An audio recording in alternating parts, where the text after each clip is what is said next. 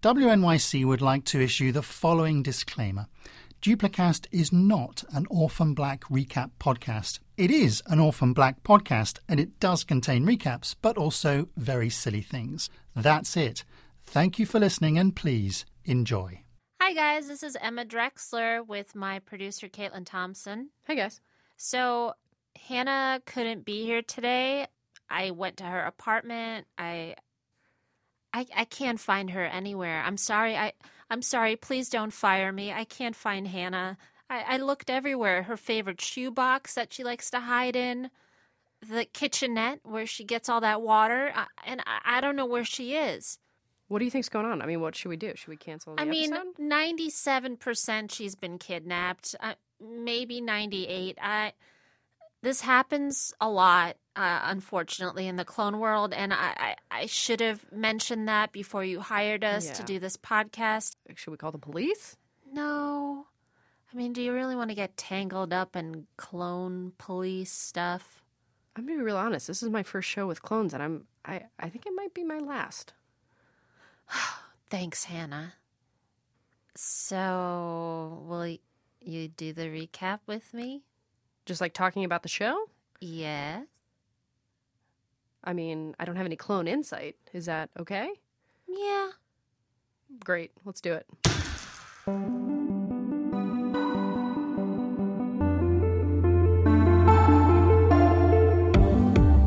Hi, welcome to Duplicast. I'm Emma Drexler.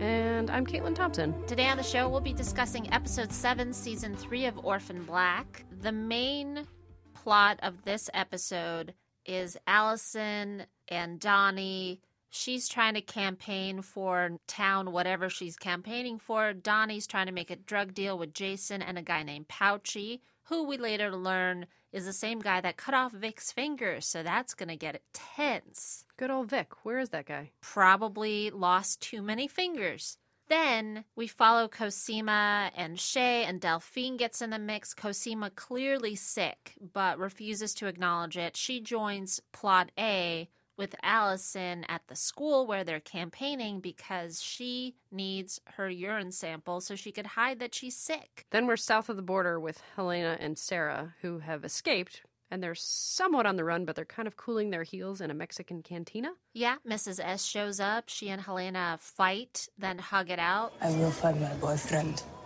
I didn't know you had a boyfriend. He is named Jesse.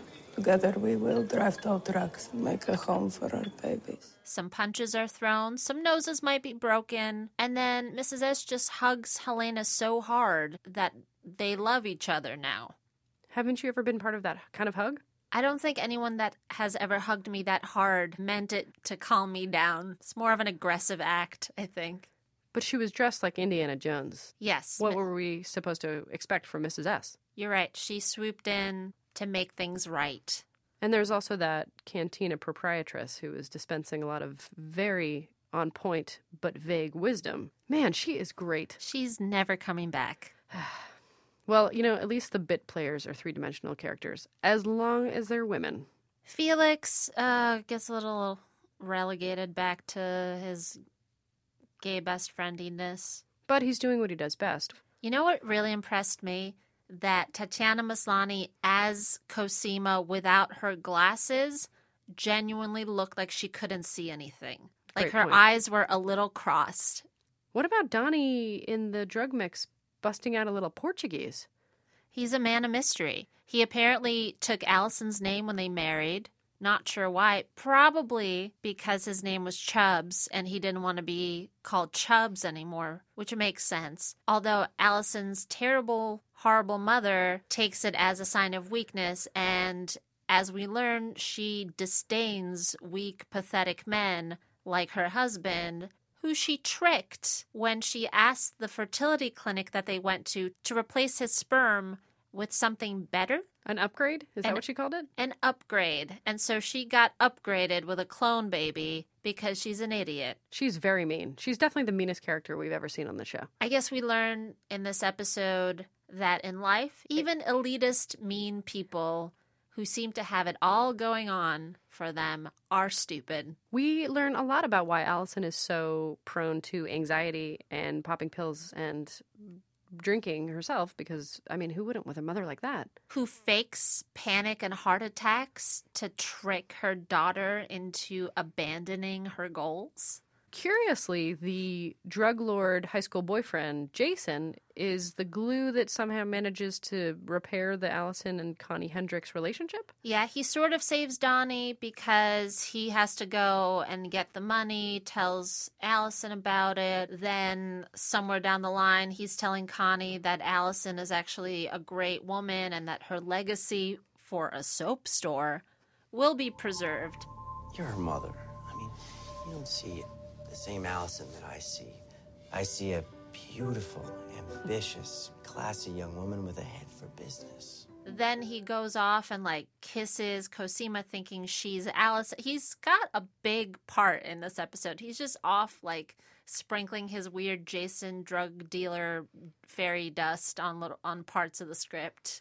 Yeah, I didn't see him coming as a character on the show, to be honest. Yeah, I think he's our new Paul/Vic and Art and every other male character. That's it. Yeah. After the break, you're going to hear an awesome interview that Hannah and I got to do with none other than Mark freaking Wahlberg. Stay tuned.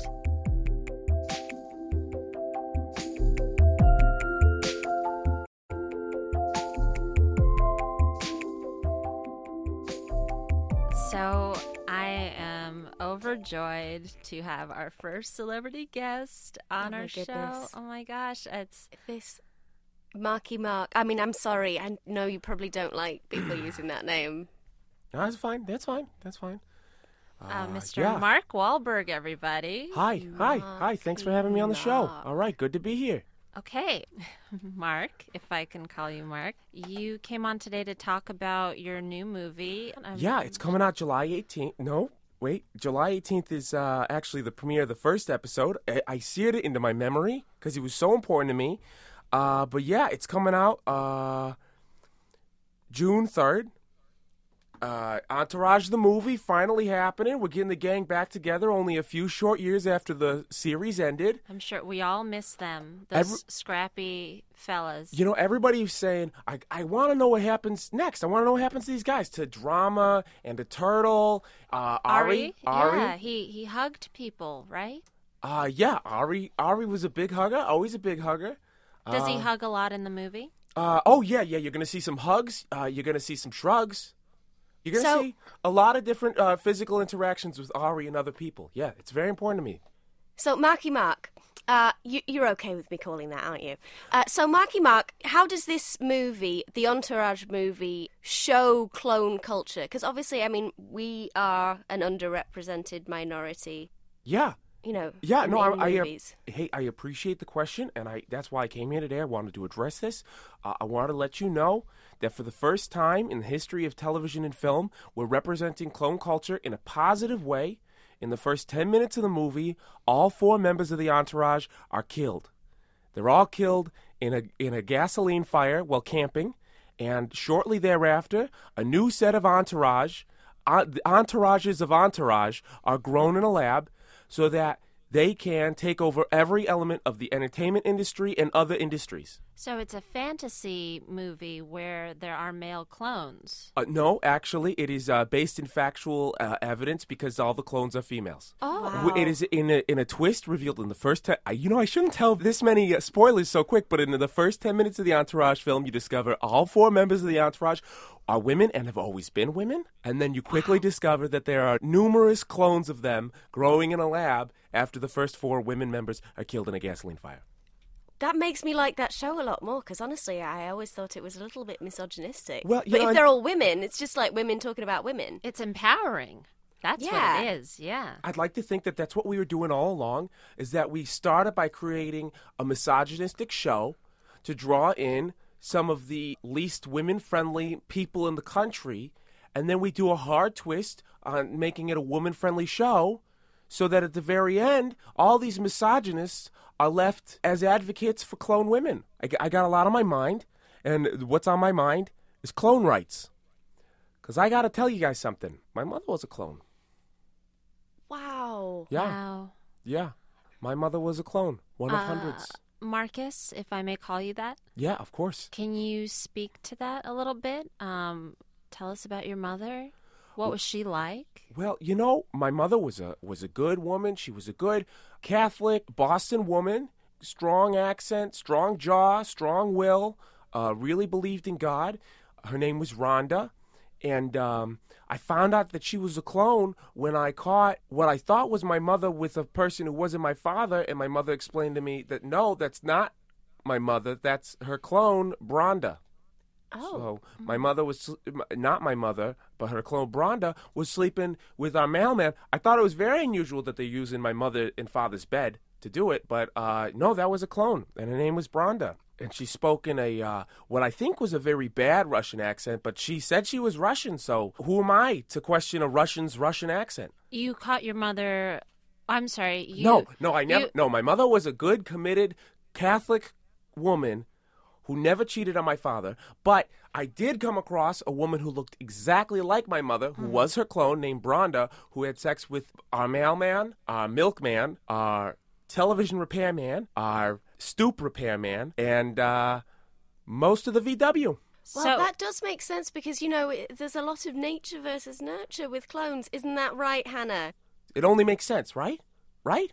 I mean, how could Mark Wahlberg be so strong and tough all the time if he didn't have superior genes? I can't argue with that. Yeah. So it's our genes are definitely genetically superior. I can bend pens.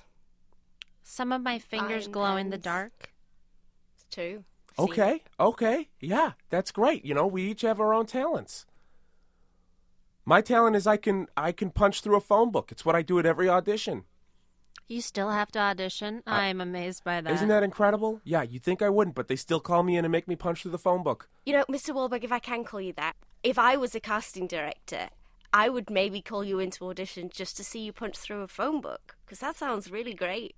Yeah, I'm a little suspicious that that's just why they make me do it. Is they want to see, does Wahlberg still got it? Can he still punch through the phone book? But you guys are clones. Mm-hmm. Have you noticed that you guys have any additional superpowers? You can bend pens. Your nails glow in the dark. What else? What else amazing mysteries of your bodies have you discovered? So we feel each other's pain.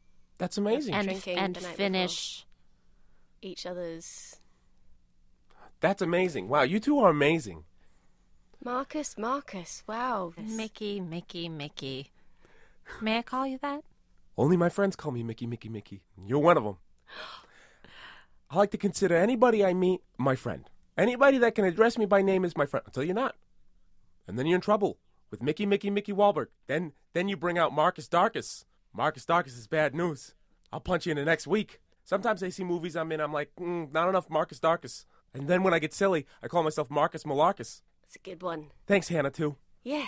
Oh, she's Hannah 1. I'm just Emma. Sometimes I call her Hannah because I get confused. Oh, okay. At my foundation for clones, one of the things that we discuss is how clones sometimes get confused about who the clone is and who the other one is. Because it's like, you're me, I'm you. Because I tell you what, there were times when my mother would have sex with other men. Definitely it was her. And she'd be like, well, I thought I was Bronda. Mm-hmm. I think some clones, if they grow up in a similar region or even in the same convent, they tend to be sort of similar. But if they're in different countries, different living situations, different upbringing, that sort of thing, you can tell. Or if they just, are good at acting. Well, Bronda said she grew up in Russia, and so she spoke with this bad Russian accent. But then sometimes she had a perfect Boston accent. So I think she must have spent a lot of time in Boston. Yeah, if you have a good Boston accent, I imagine it's hard to keep up a good Russian accent.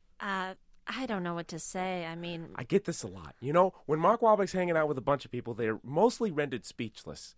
And I understand why, because I'm Mark Wahlberg, and that's a big deal. You're an impressive person. Okay, Mr. Wahlberg. Yeah. Marcus Darkus Malarkus.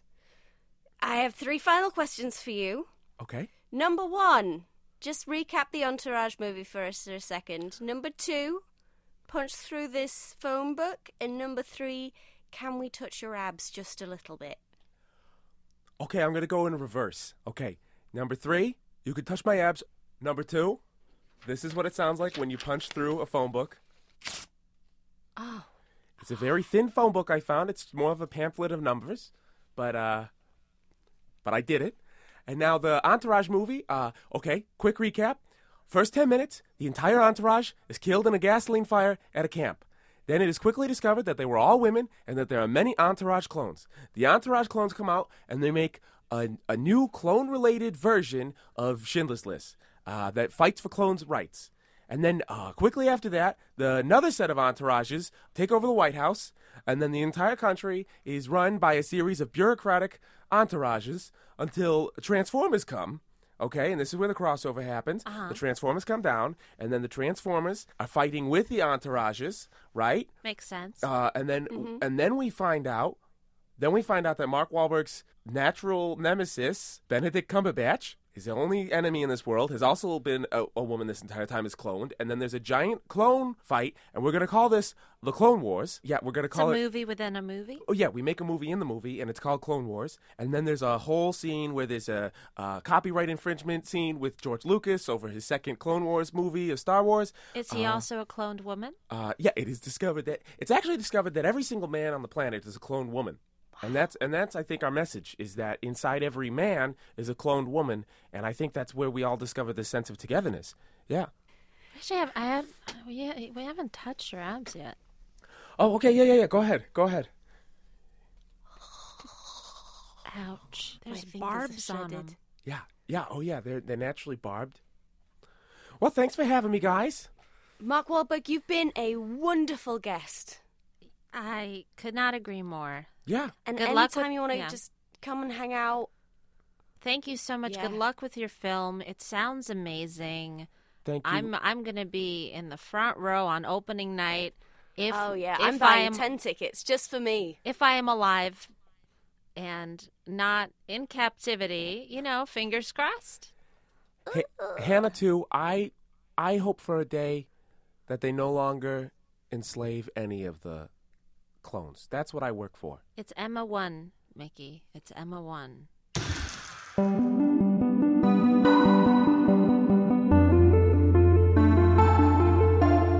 This episode of Duplicast was written and performed by Anna Rubinova and Siobhan Thompson with special guest Dave Ebert. It was produced by Jen Poyant, Caitlin Thompson, and Paula Schumann with production help from Ethan Scheel.